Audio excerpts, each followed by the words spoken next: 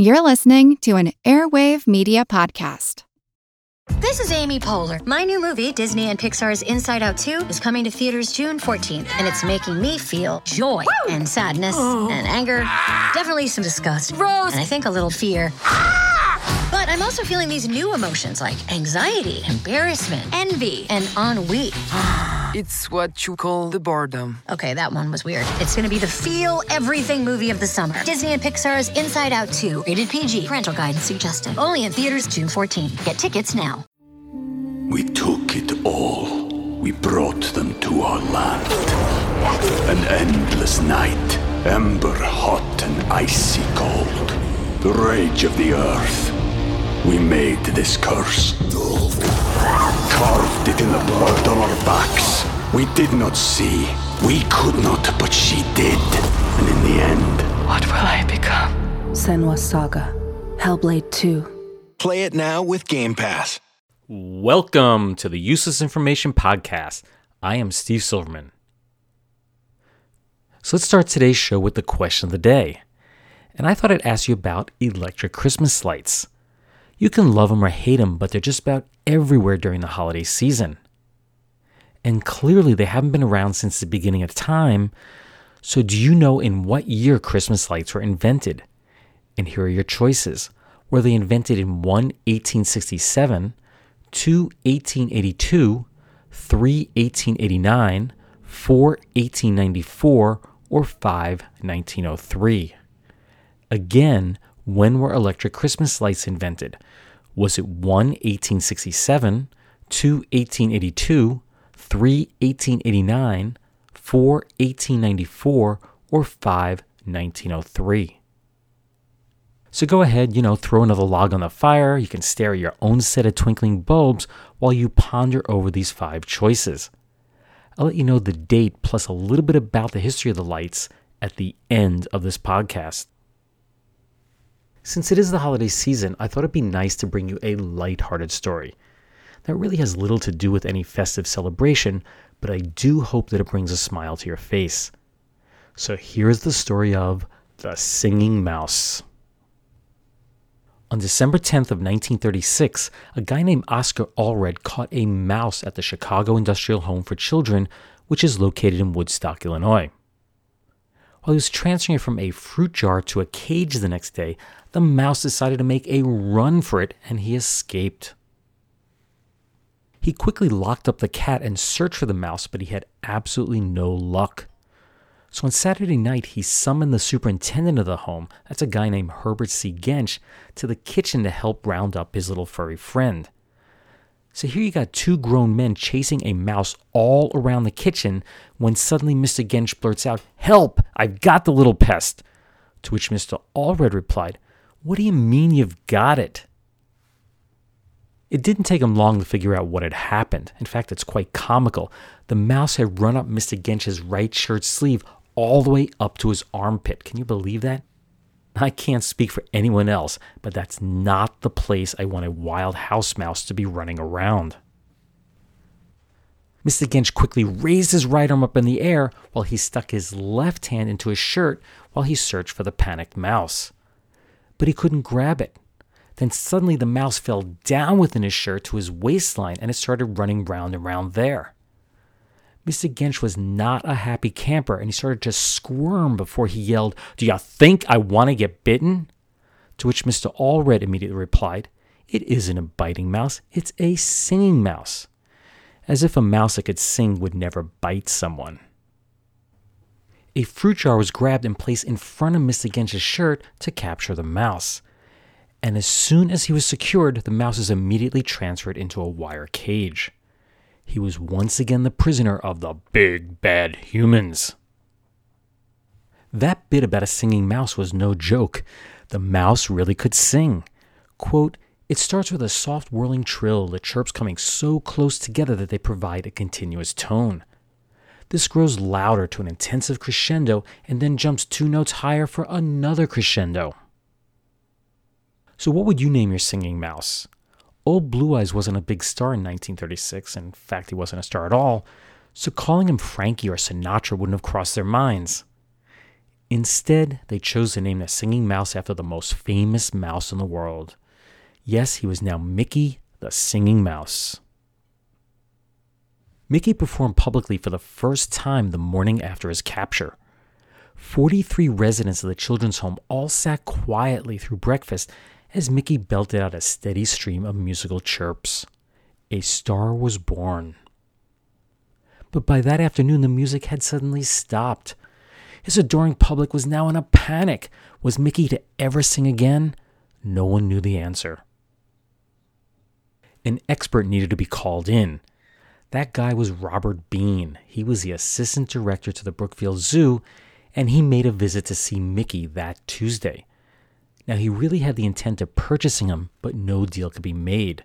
He felt that the price being asked was much too high for the zoo to afford, and Mr. Gensch claimed that someone else had already offered $100. That's about $1,600 today. And let's face it, no one's going to pay that much for a singing mouse that doesn't sing. But there was an even bigger problem facing Mr. Allred and Mr. Gensch. You see, Mickey was scheduled to appear the next day on the Chicago Jamboree Show.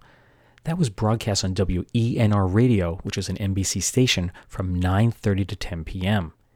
If he didn't sing then, Mickey's career was over. Luck was on their side. Mickey resumed singing that day and appeared ready for his debut before his adoring public. 300 fans packed the studio of the radio station to hear the amazing soprano sing. Announcer Don McNeil explained to the radio audience that this would be a historic day. Never before in the history of radio has a mouse sang over the airwaves. But just to be cautious, he did warn at the outset of the show that there was no way to be certain that the mouse would sing. The audience was silent while a microphone was held close to the cage, and boy did that mouse roar. His fine voice was clearly heard by all those listening, and then the orchestra joined in and Mickey once again sang. Announcer McNeil thanked, quote, Mickey the Mouse. And that's when Mr. Gensch chimed in and said, quote, I beg your pardon, but Mr. Bean of Brookfield was out to see the mouse and says that she is Minnie. Yeah, that's right. Mickey was not a he was a she. And Minnie was the typical house mouse. She was about 2/3 grown, and some compared her warbling to that of cooing lovebirds or canaries or meadowlarks, while others thought she sounded more like the sound of birds in the early morning, or possibly a chirping cricket. No matter what she sounded like, the reviews in the paper the next day were glowing.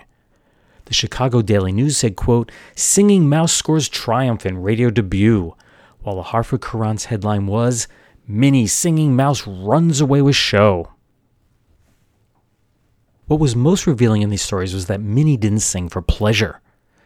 One could say that they were more like cries of duress. As news cameras flashed away after the show in the waiting room, Mr. Allred explained, quote, She sings when she's disturbed. See this little wire? I simply prodded her with it when she was announced, and I don't think I've ever heard her sing better. That's the end of the quote. The story and Minnie's picture made the news wires, and she became an instant celebrity. It was reported that fan mail started to pour in after her debut, all 3 pieces of it. Now, one of those letters was opened with great trepidation because it was from the New York Society for the Prevention of Cruelty to Animals. Their fear that the SPCA would be outraged over the poking of an innocent animal with a wire was quickly calmed upon opening this envelope. Inside was a letter of congratulations, and they included a pamphlet on the proper care of pet mice. And you can bet that Santa didn't forget Minnie on Christmas of 1936. Under the tree that morning was a brand new cage with glass sides. In addition, a place of honor was reserved for her at the head of the school's Christmas dinner table, and she was asked to sing for the boys. I'm hoping she thanked them with a few Christmas carols. Behind the scenes, Minnie's newfound fame caused quite the stir among the church officials. The children's home was operated by the Free Methodist Church, and they objected to all the attention that Minnie was bringing their institution. Mr. Gensch told the press, quote, Our folks don't object to Minnie. In fact, all the children and the supervisors at the home have gotten awfully fond of her, and they hate to give her up. He continued, quote, "But our church is opposed to theaters." It was ultimately decided that the church had to turn the care of Minnie over to another organization. The Woodstock Civic Club was chosen to manage Minnie's career, and her new keeper was club member Dwight L. Lichty. It was quite a sweetheart of a deal for the church. They no longer had to care for the mouse, deal with bookings, contracts, transportation, all that, yet they still got to keep most of the profits. And the Civic Club followed through with their part of the bargain and managed to secure Minnie a national radio contract with NBC. Her first appearance as part of the deal was to appear on the National Barn Dance on January 30th of 1937. Minnie was to get $500, that's about $8,100 today, if she sang on the show, or $250 if she failed to utter a single note. I was unable to locate any reviews of her performance that night, but the fact that she was paid the full $500 speaks volumes. Minnie's success quickly spawned a large number of imitators who were all trying to cash in on this singing mouse phenomenon. Bloomington, Illinois had their own Mickey, Massachusetts had Mitzi, Tiny Tim performed benefit concerts for hospital children in Garner, Iowa. Then a he-mouse who sang bass was found at the Zeta Tau Alpha sorority at Northwestern University, and a singing mouse was paired up with a singing canary in Linton, Indiana. It just seemed like singing mice were popping up everywhere. I have to admit, even I've heard mice singing, if you can call it that. That's because my late cat Farnsworth would chase the occasional mouse around our old house, and of course he would be terrorizing them. And that's when the marketing guys at NBC decided it was time to cash in on Minnie's fame.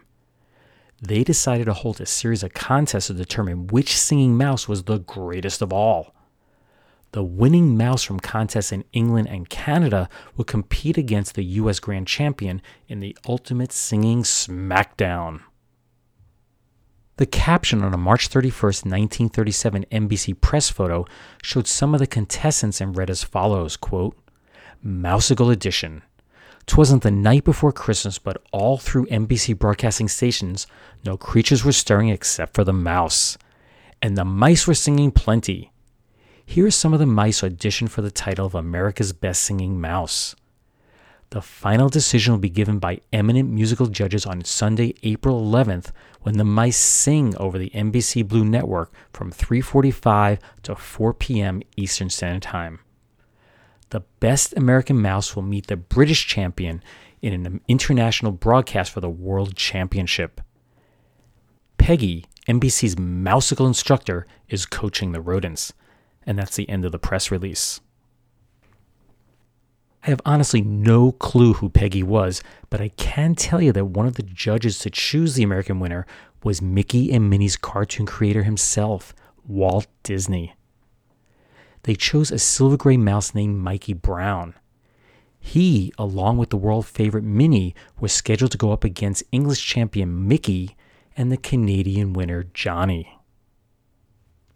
And the winner of the World Championship, the best singing mouse in the world, was... Well, sadly, just like you, I don't know who won. I searched for hours through the newspaper and magazine archives trying to find the answer, but no one seemed to follow up on the story. I guess singing mice just suddenly fell out of favor with the public. Then the sad news came on October 26 of 1938 that Minnie had passed on for what was presumed to be old age. Minnie was survived by 7 litters and numerous grandchildren. We took it all. We brought them to our land. An endless night, ember hot and icy cold. The rage of the earth. We made this curse. Carved it in the blood on our backs. We did not see. We could not, but she did. And in the end... What will I become? Senua's Saga, Hellblade 2. Play it now with Game Pass. On Tuesday, November 1st, 1938, the Chicago Jamboree, that's the same show in which she had made her first of 4 radio performances, eulogized Minnie, followed by a few moments of silence. Useless, useful, I'll leave that for you to decide. How about that singing, Ken? Great. From now on, I'm singing in all of Crosby's pictures. You know, I guess I have been a little rough on Old Man Cross today, but just to show him my heart's in the right place, I'm going right out and buy him a Christmas present. Great. If I can get a tube of that Everluffin stuff at the drugstore. Well, Bob, if you're serious about getting Bing a Christmas present, I'd like to make a suggestion. Well, look at old Ken Carpenter. What are you selling? I'm here on behalf of the Elgin Watch Company. Well, wrap one up and send it out to Crosby. I can't think of a better gift for old Father Time. Oh, Bob, it's wonderful of you to do this. I'll have Bing's Elgin delivered right away. COD, call him Dad. Remember?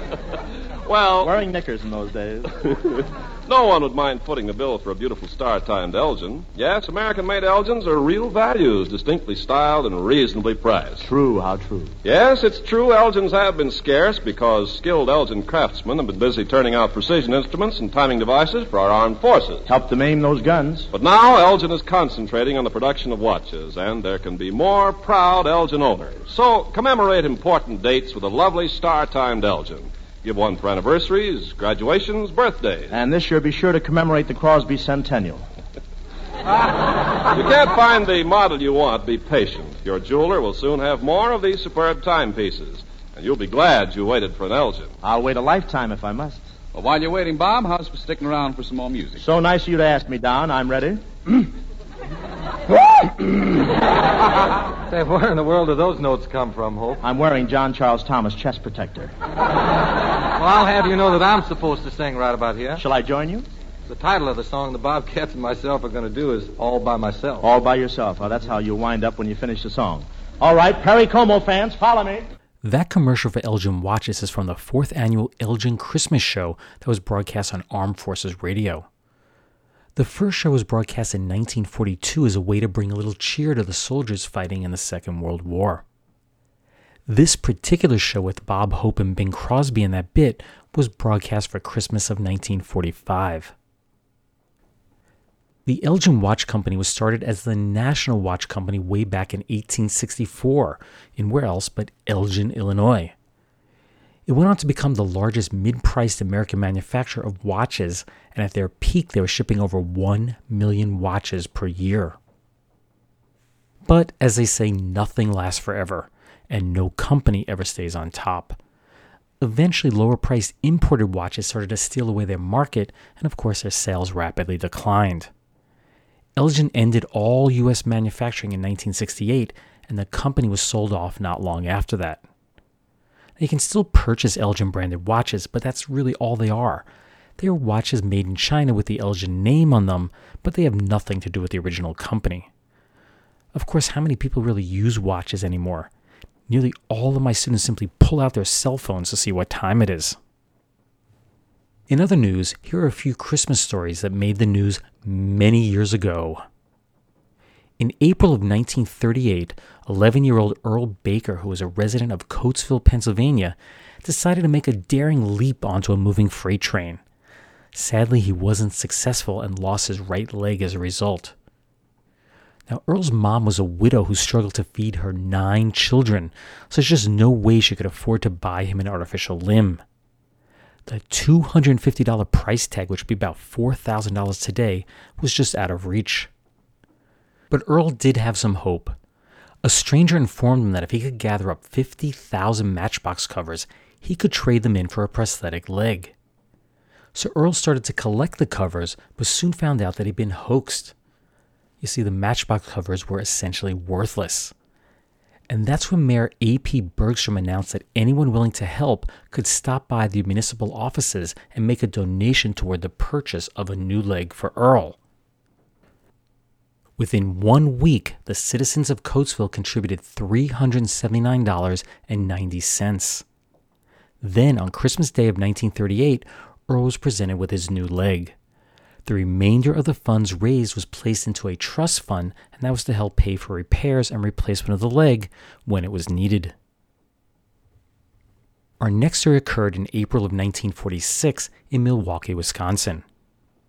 7-year-old Norbert Lissardi, whom everyone called Butch, was walking home from school one day and saw 3 high school boys with a mouse. Now, the boys were being quite rough with the mouse, and when Butch questioned what they intended to do with the mouse, One of the boys replied that they intended to kill it. Butch was appalled by that answer, but realized there was no way he could fight the 3 larger boys to save the life of that mouse. But he had a better idea, so Butch ran home and he pulled open one of his dresser drawers. And hidden in the back was his most valued Christmas gift. It was a sparkling silver dollar coin. And he had been saving the coin to buy something special. But saving the life of an animal just seemed more important at that moment. So then Butch ran back and he exchanged the silver coin for the mouse, whom he appropriately named Silver. But there was one problem. That is that Butch knew nothing about caring for a mouse. So he went to see a woman who had always been nice to him. That was Mrs. A.B. Beverstock, who lived at 700 East Juneau Avenue, and she took one look at the little creature and informed Butch that Silver was not a mouse. Instead, he was a hamster. She provided Silver some much-needed food and a place to rest, and her husband then said, quote, "I guess we'll have to keep him for you, the housing shortage being what it is, and here's $1 to replace the one that you spent." At first, Butch said, "Nah, thank you," but was eventually persuaded to accept the $1 and let the couple care for Silver. In the last story I have for you today, Herbert and Irene Ball of Long Beach, California had been driving through Linwood on Christmas Eve of 1963. Their car was wrecked in an accident and all of their groceries and Christmas gifts were just scattered all over the road. Another Long Beach resident, that's Mrs. Pat Robertson, watched as the couple's car was being towed away, and she offered to drive the couple and their 6 children home, even though she was on her way to a Christmas party at the time. Along the way, Mrs. Ball started to feel extreme pain in her knee, so Mrs. Robertson took her to the nearby Dominguez Valley Hospital. Doctors determined that she had fractured her kneecap, but they were unable to treat her because the family could not afford to pay the medical bills. As a result, it was recommended that Mrs. Ball be taken to General Hospital. But without a car, that longer distance meant she'd be unable to see her children on Christmas morning. That's when Mrs. Robertson decided to dig into her Christmas savings and pay the hospital bill. She then drove Mrs. Ball home with her knee in a cast so she could spend Christmas morning with her children. On Christmas, Mrs. Robertson picked up Mrs. Ball and drove her back to the hospital for a follow-up visit to make sure that everything was healing well. Mrs. Ball was quoted as saying, "Mrs. Robertson's sacrifice was the grandest Christmas present I ever received." Mrs. Robertson's explanation of why she offered to help was fairly straightforward, quote, "I couldn't let those 6 children sit on the street. After all, I have 2 grown children and now my grandchildren. I know what it means to see their eager eyes on Christmas morning."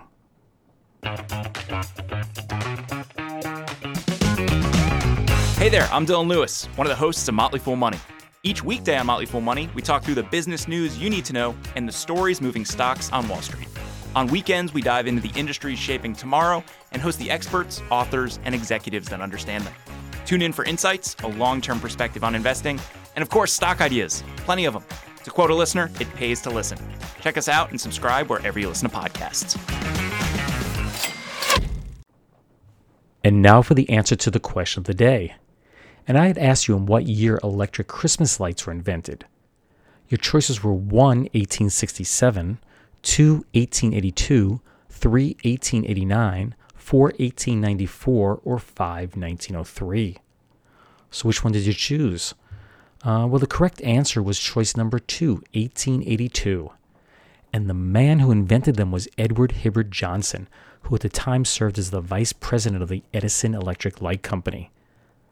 This really was a kind of an odd switcheroo, and that's because it was Johnson who had originally hired a young Thomas Edison to work at the Automatic Telegraph Company back in 1871. And Edison, as we all know, proved to be such a brilliant inventor that not long after that, Johnson was working for Edison. On December 31st of 1879, Edison strung up some of his bulbs outside his Menlo Park laboratory, and that was to generate some attention to his newly invented incandescent bulbs. Then, on December 22nd of 1882, Johnson went one step further. He hand-wired 80 red, white, and blue bulbs, and then he wrapped them around the Christmas tree in the parlor of his New York City home, and that, of course, created the first string of Christmas tree lights. But he wasn't done there. He set it up so that the lit tree spun around 6 times per minute on its base. One would think that Johnson's creation would have been an immediate smash hit, but in fact it wasn't. You see, candles, even if they could burn down your house, were cheap. Christmas lights, on the other hand, were not. Only the rich could afford them, and one needed an electrician to wire them up. Of course, that's assuming that you even had electricity in your house to power the bulbs. Over the years, General Electric tweaked the design that was to create cheaper and cheaper bulbs that ran at cooler temperatures. By 1927, they were selling 24 million bulbs per year just for Christmas tree ornamentation. And of course, soon other companies jumped in on this new market and the Christmas tree light industry was born. It is estimated that over 150 million light sets are sold each Christmas around the world today. So that made me wonder what happens to all the millions and millions of bulbs that are discarded each year. Now, some end up in landfills, but there are companies overseas that can recycle them. I read of one company in China that has a machine that chops the strings into tiny, tiny little pieces, and then the different materials are mechanically separated. The metals, of course, are sold for scrap, while the plastics are used to make the soles of slippers. Who would ever thought? Well, that's it for this episode of the Useless Information Podcast. I do hope you enjoyed listening to the story about the singing mouse. If you're curious and like to read more stories just like this, go to my website. It's einsteinsrefrigerator.com or uselessinformation.org. Either one will get you there, einsteinsrefrigerator.com or uselessinformation.org. Just want to wish everybody a great holiday season and a happy new year, and I hope you tune in the next time. Bye. Hi, I'm Neil. And I'm Ken. And we are from the Triviality Podcast, a pub trivia-style game show where a lack of seriousness meets a little bit of knowledge. Join us each week for an hour-long game of general knowledge trivia featuring special guests from around the world, plus tons of extra themed episodes. If you want to improve your trivia game, or you just want to scream at us in your car when we get easy questions wrong, then we're the show for you. Find Triviality on all your favorite podcast apps. But you know that because you're already listening to a podcast.